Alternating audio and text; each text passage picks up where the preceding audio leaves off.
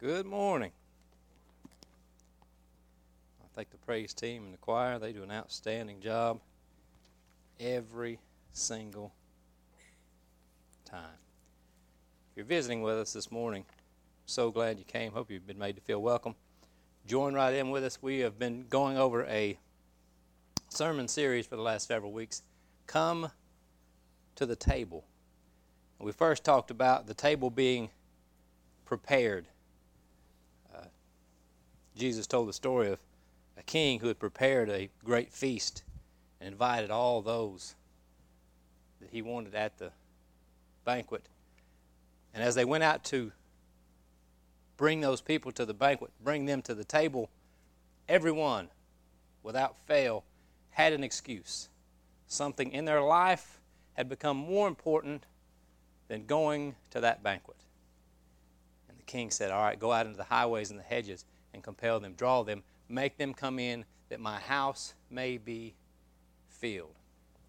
And the table was prepared, and we talked about this table being prepared, and the table presents the kingdom of God. The tablecloth was the covering of grace. Apart from the grace of God, none of us would stand a chance. The centerpiece is Jesus Christ, the light of the world. And last week, we set the first place at this table. The encounters that Jesus had. I don't know if you've ever had an encounter with Jesus. And they come in all different shapes and sizes. I remember the encounter I had with Jesus when he called me into the ministry. I will never forget that. He didn't show up in bodily form. I heard no audible voices, but he spoke to me directly, and I had an encounter with him. Now, these are face-to-face encounters with Jesus as he walked on the earth. And the first one we talked about last week was a woman that came to him, and she said, my daughter, she was a Canaanite woman, the enemies of the Jews. She came to Jesus, and she said, my daughter is vexed with a demon. Can you help her? And Jesus gave her three responses. The first was, he ignored her. I said, that don't sound like Jesus. But as he ignored her, as he heard her cries, he already knew her situation. As he heard her cries, he ignored her, and he began to set a place at the table. And she kept coming back.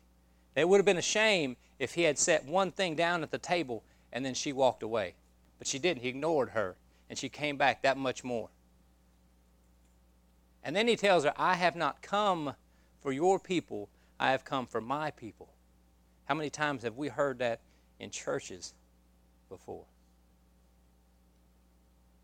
And he began to set another place at the table for her, another thing at the table, and she came back. She didn't leave. Nothing was going to stop her from getting from God what God had for her. And make no mistake, before he ever spoke to her, he already had her something prepared. And she came back the third time. And the third time, he says it's not right to give the children's bread to the dogs. And that right there would have been the deal breaker for most, if not all of us. Nobody's going to talk to me like that. But nothing was going to keep her away. And she said, yes, but even the dogs eat the crumbs that fall from the master's table. And Jesus gave her exactly what she wanted. That same hour, her daughter was healed. And she had a place at the table. The third part that we're going to talk about this morning, and the title is this, Born Again. Last week was just crumbs. This one is born again. And we're going to go from one extreme to the other. We're going to talk about last week a Canaanite woman, the enemy of the Jews, had nothing to do with the Canaanites. And he sets a place at the table for the least of these. But today he's going to speak to a man that is at the top of his religious game. We're going to talk about Nicodemus. And we don't know a whole lot about Nicodemus. He's mentioned just a few times in the Scripture. But it was Nicodemus that Jesus spoke the most recognizable Scripture in all of the Bible. For God so loved the world that he gave his only begotten Son, that whosoever believeth in him should not perish, but have everlasting life. When Jesus spoke John 3:16, it was to Nicodemus. So there's got to be something about Nicodemus. We're going to talk about Nicodemus. And we don't know a whole lot about Nicodemus. When I was a kid, I was real young. I have 2 older brothers and an older sister. They're 5, 6, and 7 years older than me. And when I was really young, my sister, she was the oldest, so she knew better. She had convinced me that the word Nicodemus was a cuss word. Now, I'll admit I wasn't, and probably still is, not the sharpest knife in the drawer. I bought it, hook, line, and sinker. She had me convinced that Nicodemus was a cuss word, which was not a big problem most of the time, because nobody uses that word in everyday language. But when I would go to Sunday school, and my Sunday school teacher would talk about John 3:16, and I remember the first time she said Nicodemus, it floored. I almost said, ma'am, we don't use that kind of language in my household. I eventually came to realize, once I got into my 20s, that Nicodemus was not a cuss word. But we don't know a whole lot about Nicodemus. But we do know some things. The Bible does clear up some things about this man named Nicodemus. He was a Pharisee. The Bible says he was a Pharisee.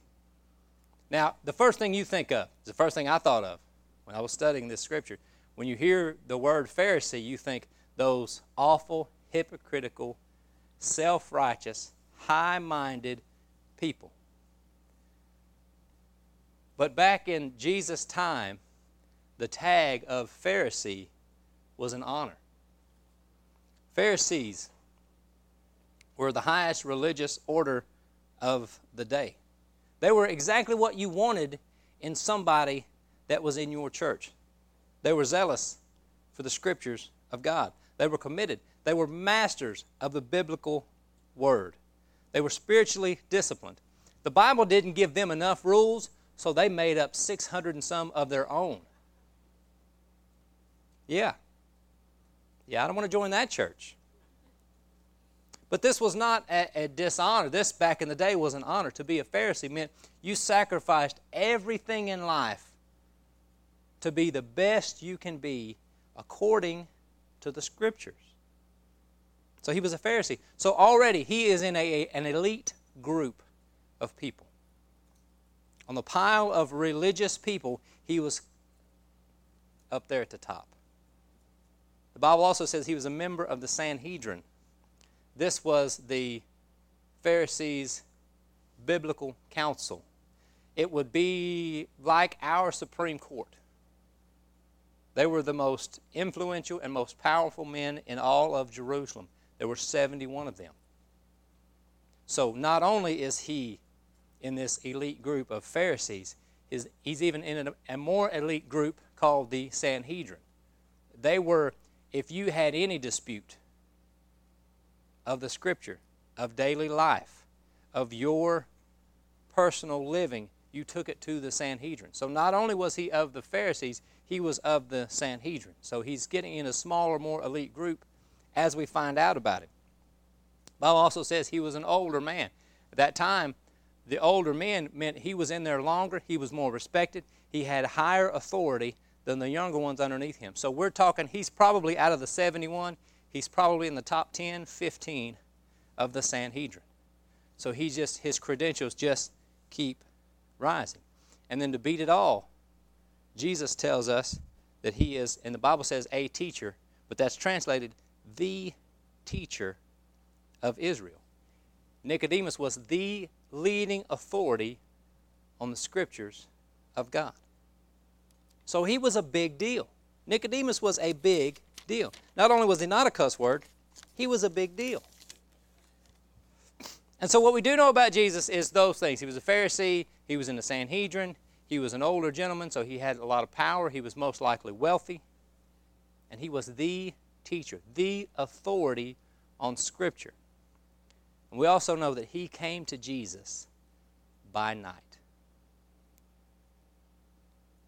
The Pharisees were out to get Jesus. The Pharisees did not believe that Jesus was the Messiah. They hated everything about him. They plotted to kill him from the very beginning of his ministry. because of what he preached. And so Nicodemus, being the teacher of Israel, the older gentleman on the Sanhedrin, could not approach Jesus and let everybody see him during the day. So he comes to him by night, in the cloak of darkness. So we're going to look at the conversation that Jesus had with Nicodemus. What do you think God in the flesh would say to the leading authority of Scripture of that day? If you'd like to turn your Bibles, turn to John chapter 3.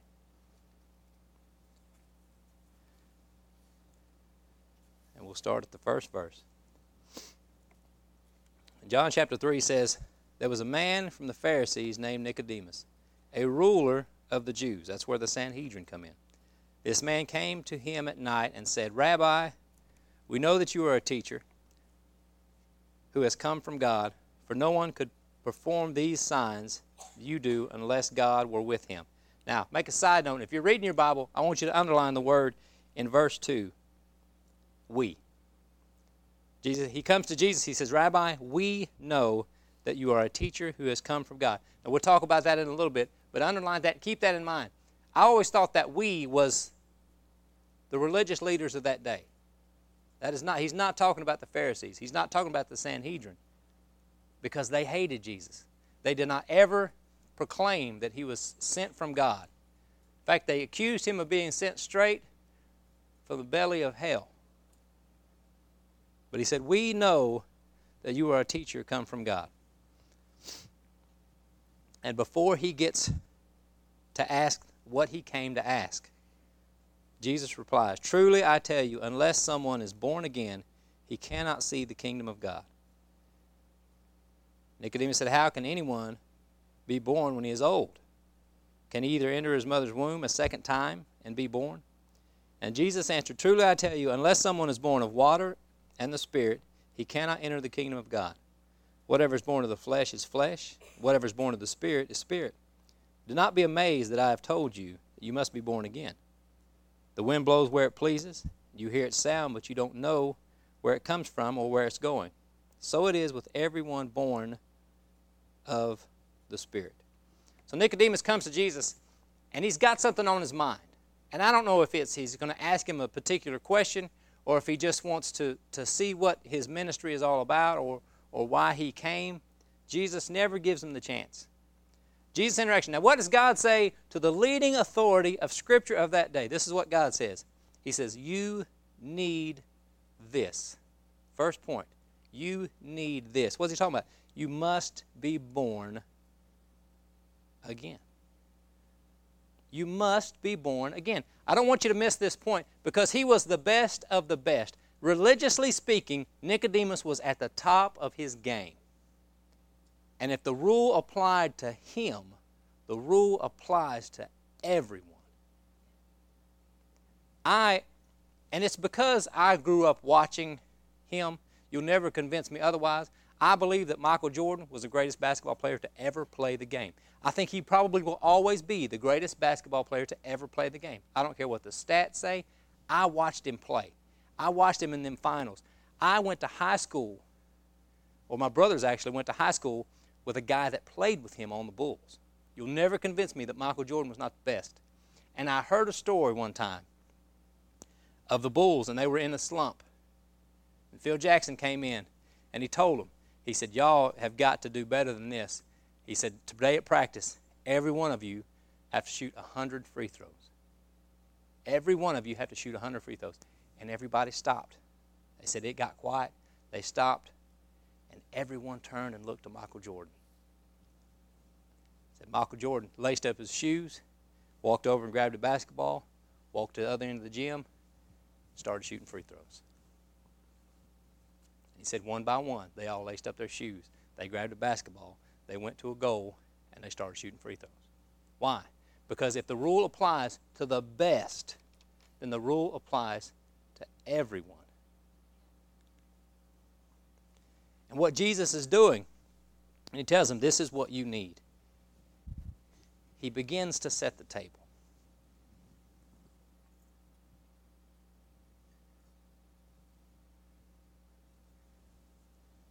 And he's talking to the best of the best. And he tells him, you must be born again. Nicodemus says, what do you mean? How can you be born again? And Jesus explains it to him.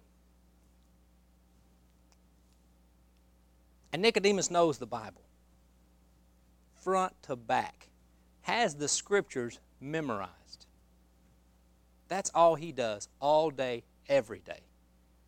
And Jesus tells him, you must be born again. You must be born of spirit and water to enter to the kingdom of God. And to the Jews, when you said enter the kingdom of God, what that meant was when the final day happens, when the resurrection happens, I will have my place and my part in the kingdom of God. That's my reward. And he says, for you to do that, you must be born again. And Nicodemus was baffled. I've never heard that. What do you mean, born of water and of the Spirit? I don't get it. And Jesus simply sets a place at the table and waits for Nicodemus to come around. So he first tells him, you need this. The second thing he tells him is, you should already know this. Wait, that doesn't make any sense. Because he told him, you are the teacher. And he goes on to say, in verse 9, let's look, he says, how can these things be? And this is Nicodemus talking. Jesus says, are you a teacher of Israel, and don't you know these things? In other words, you should have already known this. Aren't you the teacher of Israel, and don't you know these things? And then he went on, truly I tell you, we speak what we know, and we testify of what we have seen, but you do not accept our testimony. If I told you about earthly things and you don't believe, how will you be able to believe if I tell you about heavenly things? No one has ascended into heaven except the one who descended from heaven, the Son of Man. He said, you've been reading about heaven all this time, but nobody knows about heaven except for the one that came from heaven. You should already have known this. And he sets another place at the table. Nicodemus, you've read this before. You've seen this before. You know exactly what I'm talking about. You're just not getting it. You should already know this.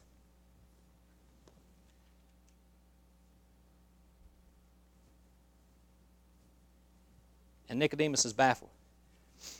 You ever read something in the Bible? And I talk about this all the time, because this is one of the things that amazes me the most about God's Word.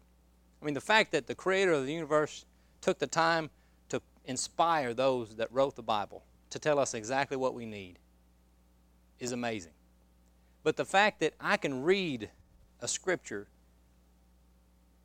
100 times, and that 101st time I read it, it speaks something totally different into my life. That I can't, and it's a lot of times where we're at. It's a lot of times how close we are to God when we read it. Because I've read through scriptures, and there's nothing wrong with going through a daily reading deal, but I've read through, okay, I'm supposed to read this chapter and this verse today, and I read through it, and I go on. But when God's got a hold of me, and that scripture speaks to me personally, God is breathing life into His Word. And He tells Nicodemus, you should already have known this. This should not surprise you. And I didn't find this out until this week as I was studying, but I believe this is what he was talking about. In Ezekiel 36:25, and if you want to just jot it down, you can look at it later. I'm going to read it real quick. In Ezekiel 36:25 through 27, God says, I will also sprinkle clean water on you, and you will be clean. I will cleanse you from all of your impurities and all your idols.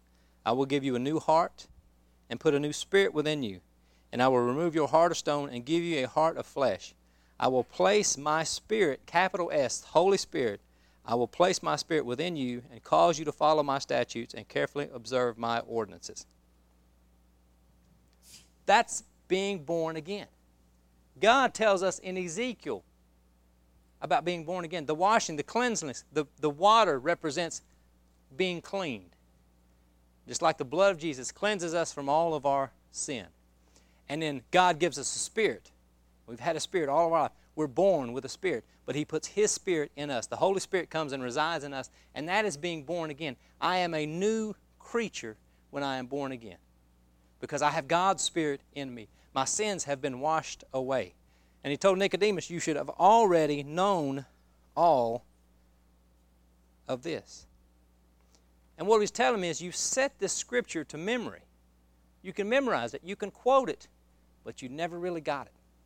How many times do we do that? Some in here maybe have heard John 3:16 all their life.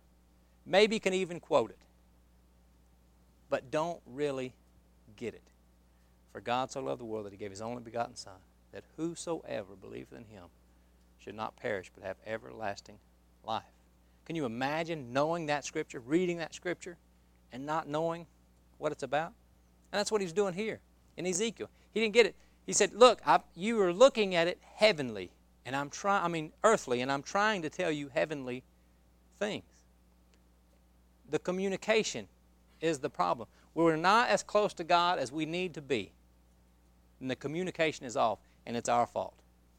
God tries to tell us, and he tries to tell us, and we're not thinking heavenly things. We're thinking earthly things. And that's where we get into a lot of trouble. Even in the church, we want things to go our way. We want to do things our way. We want things to happen. I want to be this. I want to do this. And we're thinking us. We always say I, and we never once mention Jesus. And that's where we get in trouble. The communication is off. Time with God changes things. Because we start looking at things, we start hearing things, we start reacting the way God wants us to react. We hear things God wants us to hear. We say the things that are pleasing to God. The Chevy Nova, if you know muscle cars, the Chevy Nova is one of my absolute favorite cars. That's not my favorite, but it's close. I had a buddy of mine that had one in high school. It was beautiful. I loved it. We went everywhere in that car. And I was reading this weekend about the Chevy Nova, and when it first came out, it was huge in America, several parts of the country. Sales was booming. A lot of places around the world, sales was booming. One place they could not hardly sell a Chevy Nova. It was in Mexico. They had the hardest time. And they threw money at that project, and they come up with different ads. They sent a team over there to figure out what the problem was, why we can't sell this Chevy Nova. Everybody in the world loves this car. We can't sell them in Mexico. And finally, somebody started looking at things in a different perspective. Come to find out, the word Nova in the Spanish language means doesn't go. So they've been advertising, buy this Chevy doesn't go. Jesus told Nicodemus, you're looking at it the wrong way. You don't have the language down. I'm talking heavenly things. You're thinking earthly stuff. Because this earthly stuff is all going to vanish. It's all going to pass away. We all go to our jobs. We all work. We all got to have goals. We all got to have things that we want to accomplish, and that's fine. But all of this stuff is going to pass away. What are we doing eternally that's going to last far beyond the grave? You should have already known this. And then he told him this. After he told him, this is what you need, and you should have already known this, what he told him is this, and it may seem weird. Now, it didn't seem weird here. She was a Canaanite woman. But he goes on to tell him, you can have this. He was the leading authority of Scripture at his time. And Jesus is telling him, you can have this. He thought he already had it. And if religion, if being self-righteous, if being good was good enough, he would have made it. Because he was at the top of his game. Jesus goes on to tell him, you can have this. Verse 14 of John chapter 3. Jesus tells him a story. Just as Moses lifted up a snake in the wilderness, so the Son of Man must be lifted up, so that everyone who believes in him may have eternal life. And then he tells them the most recognized scripture in all the Bible. For God loved the world in this way. He gave his one and only Son, so that everyone who believes in him will not perish, but have everlasting life. He sets the table and he says, you can have this. And he explains it the way Nicodemus will be able to understand. Because Nicodemus knew this story well. If you don't know the story, what Jesus is talking about here is when the children of Israel were wandering in the wilderness with Moses, because of their sin, God sent serpents into the camp. And these serpents began biting people. They were venomous serpents, and they would die. And there was no cure. There was no living. Once you were bit, you were dead. They started to pray to Moses. They started to tell Moses to pray to God to save us. And God tells them how to do it. He says, take some brass and beat it into the shape of a snake. Don't miss that part. Beat it into the shape of a snake on a pole or a staff and raise it up. And if the children of Israel look upon that serpent lifted high, they will be saved. And they were. He did that. He beat the brass into a snake. He raised it up, and as they looked, they were made whole. They were healed. They were saved. He says, just as Moses did that, so must the Son of Man be lifted up, so that whoever wants to be saved can be saved. And Jesus was prophesying what was going to happen to him. He was taken, he was beaten, put on that cross, and raised up. And because of that, and only that, he could go on to say, whosoever believes in him should not perish. Not only was the Canaanite woman whosoever, but the religious best of the day was the whosoever.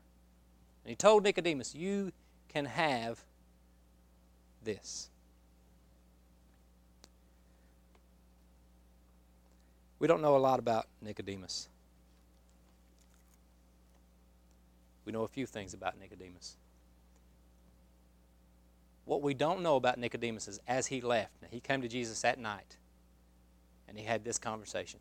And the last thing Jesus told him was, you need to be born again. And he left. The Bible does not say whether or not Nicodemus ever started following Jesus after that night, during that encounter. That night, the table was set. The places were set. Nicodemus did not come to the table. There were two other times in the Bible that Nicodemus is mentioned, aside from this. And the first is the Sanhedrin sent the temple guards to get Jesus, to arrest him, to bring him up so they could kill him. The temple guards go out. They get to Jesus. Jesus begins to preach, and they couldn't do it. They come back empty-handed. And the council says, why in the world did you come back without bringing Jesus? And they said, we got there. And he began to speak, and he speaks like no one else. And they began to rail on these men. And Nicodemus, the Bible says, Nicodemus stands up, and he says, doesn't our law say that we need to find out what this man is doing and what this man is all about before we take any action against him? And he was shut down quickly. But the Bible mentions Nicodemus at least stood up, at least took time to defend. And it wasn't openly defending. He didn't say, I've spoken to this man. He is the Messiah, the Son of God. But he simply said, shouldn't we find out a little more about this man before we take such actions? So the encounter changed him. But he still didn't come to the table. But the Bible mentions one more time Nicodemus. And he mentions it with another man. The other man's name was Joseph of Arimathea. That's how we know him. We only know him for one thing. It was his tomb that Jesus was buried in. The Bible says Joseph of Arimathea, in the earlier part of the Scripture, talks about him being of the Sanhedrin. I believe that when Nicodemus said, we know that you are a teacher come from God, I believe he was talking about him and Joseph. Whether he was or not, I don't know. But the Bible does say these two men show up again. And this time, it is not in the cover of dark. This time it's in the middle of the afternoon. The Bible says Nicodemus and Joseph of Arimathea come and they take down the body of Jesus. Nicodemus brings 75 pounds of incense for burial. They take him down, they prepare his body, and they lay him in a tomb. Was there a change in Nicodemus? Well, the first time we hear about him, he's not even going to be able to seen with Jesus in the daytime. The last time we hear about Nicodemus, he doesn't care who sees him. He doesn't care what they say. He goes, he takes down the body of the Son of God. Why? I'm pretty sure he remembered this conversation. Just as the serpent was lifted up, so shall the Son of Man be lifted up. And he gets him down and he prepares his body for the sacrifice. Nicodemus found out something that day. Nicodemus was worried about the outside. Religious people are worried about the outside. I remember I had my first vehicle. Now, the first vehicle I ever drove when I was 16 was a 75 model Ford van. And it was about as wide as this church. It seemed like it was. And it was a work van my dad had. And so I was 16. I was going to drive anything. It didn't matter. And I was 5'3" when I was 16. So I was sitting in this van, barely reached the pedals. Steering wheel was about this big. I'd drive down the road like this. First vehicle I ever owned, I loved because it was not that van. It was an 80 model GMC Sierra pickup. I loved that truck. It was green. Nobody else loved that color, but I did. That was my truck. It was green. I'm talking about all kind of green. And the rims were white wagon wheel rims. You could see that truck coming from a mile away. It was a 3 on the tree column shift. Loved that truck. I washed that truck. I almost washed it, and people accused me of trying to wash the color off of it. I washed that truck all the time. I was living in Oklahoma when I got it. I drove that truck to Kentucky when I moved after I met Lori. I drove that truck 1,000 miles. Nobody thought it'd even make it. Oh, it made it fine. I loved that truck. Got to Kentucky, I'd wash it, drive it, wash it, and drive it, wash it, and drive it. And it was about this time of year, my first year in Kentucky, and it never did get real cold in Oklahoma. So I didn't have to worry about antifreeze.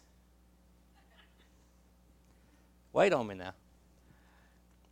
And so I'm washing and driving and washing, and that truck, I love it shine. Boy, just beautiful, and it shines. And I took good care of the outside. And that first hard freeze came, and when we get a hard freeze here, it lasts for hours. You get a hard freeze up north, it lasts for months. And that first hard freeze came, and I walked out. I got into my truck to go to work that morning, and I turned it over, and it nothing. And I couldn't figure it out because it was so pretty. I just waxed it. I hadn't worried about the inside. Nicodemus had spent his entire life working on the outside. He knew the Scripture forward and backward. And then a man named Jesus come into his life and started setting the table for him. And he realized it's not about what's on the outside. It's about what's on the inside. What's on the outside is not going to get you to heaven. It's what's on the inside. That's why he pulled the body of Jesus off the cross in the middle of the afternoon, because it wasn't what's on the outside. Didn't matter what anybody said or what anybody thought. It was what was on the inside. Let me ask you this morning. How are you on the inside? What is your relationship with God? If you're here today and you're thinking, I can be good enough, it ain't going to happen.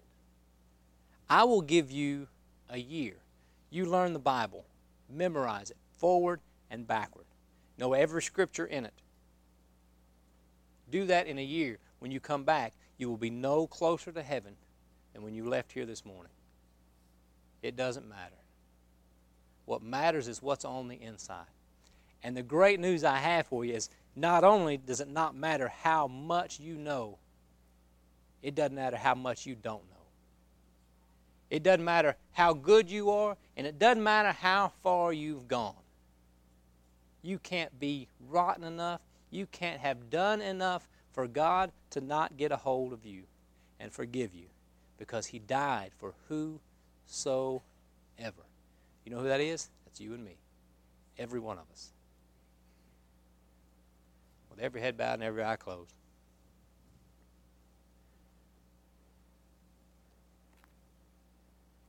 Let me ask you this. Do you need to come to the table? For whatever reason. For whatever reason. Do you need to pray this morning? You come in here with something on your heart, on your mind. You just need God to get a hold of it. Last week's sermon, when she came with a need for God, there wasn't nothing anybody was going to say, wasn't nothing anybody could think about her, didn't matter. She was coming and she was going to get what she needed. Is that you this morning? I don't care what people think about me. I don't care what people say. I need a touch from the Lord. But more than any of that, if you've come in this morning and you've never been saved, Jesus made it as plain and simple as He could to the smartest man in the region. You must be born again. You can't do it on your own. Your life is not good enough. You can't do enough. You can't pray enough. You can't witness enough. It doesn't matter if you've not been born again. And if you're here this morning and you've never been born again, the table's been set. This entire sermon has been for you. Each place set at the table for you to come. Why don't you come? I would love to introduce you to this man named Jesus.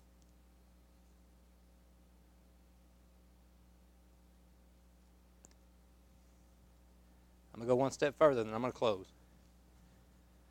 You're here this morning, you've never been saved. You haven't been born again. You got questions. I'm not sure. I don't know what I need to do. I'm going to ask you to do two things. First, I'm going to ask you to lift your hand up, put it right back down. I'm going to pray for you. I'm not going to pull at you. I'm not going to point you at. No one's going to know. Me and you and the Lord is all. But you say, I got some questions about my relationship with Jesus. If I've really been born again. Put your hand up, put it right back down. I'll pray for you. My next request is this. If you have those questions, if you're concerned, catch me after the church service is over. I'd love to talk with you. We can get alone. I can answer any question you've got. If you'd like to be introduced to Jesus, I would love to do that. But don't leave here. Because when Nicodemus walked away, we don't know what happened. But luckily, we do find out he did come to the table. And you can too. Father, we're so thankful for this day, for all the blessings of life, how good you've been to us, Father. I'm so thankful that you've set a place for me at the table. So thankful that you've brought me here to this church. And I pray, Father, that we do our very best to do what you would have us to do, to set the table for this community, to pray for those that need you the most, to work together, to bind together, to fulfill your commission. Father, for those here this morning that do not know you, that have never been born again, that have questions, that have concerns, that have worries, Father, those that don't even know yet how close they are to eternity, I pray that you would move in a mighty and powerful way, draw them to an altar of repentance. Show them that you died for them. Thank you for all you've done this past week, Father, for how good you've been to us, for the many blessings that stand ahead. In Jesus' name, amen. I'd like for the ushers to come just now if they would and take up our morning tithes and offering.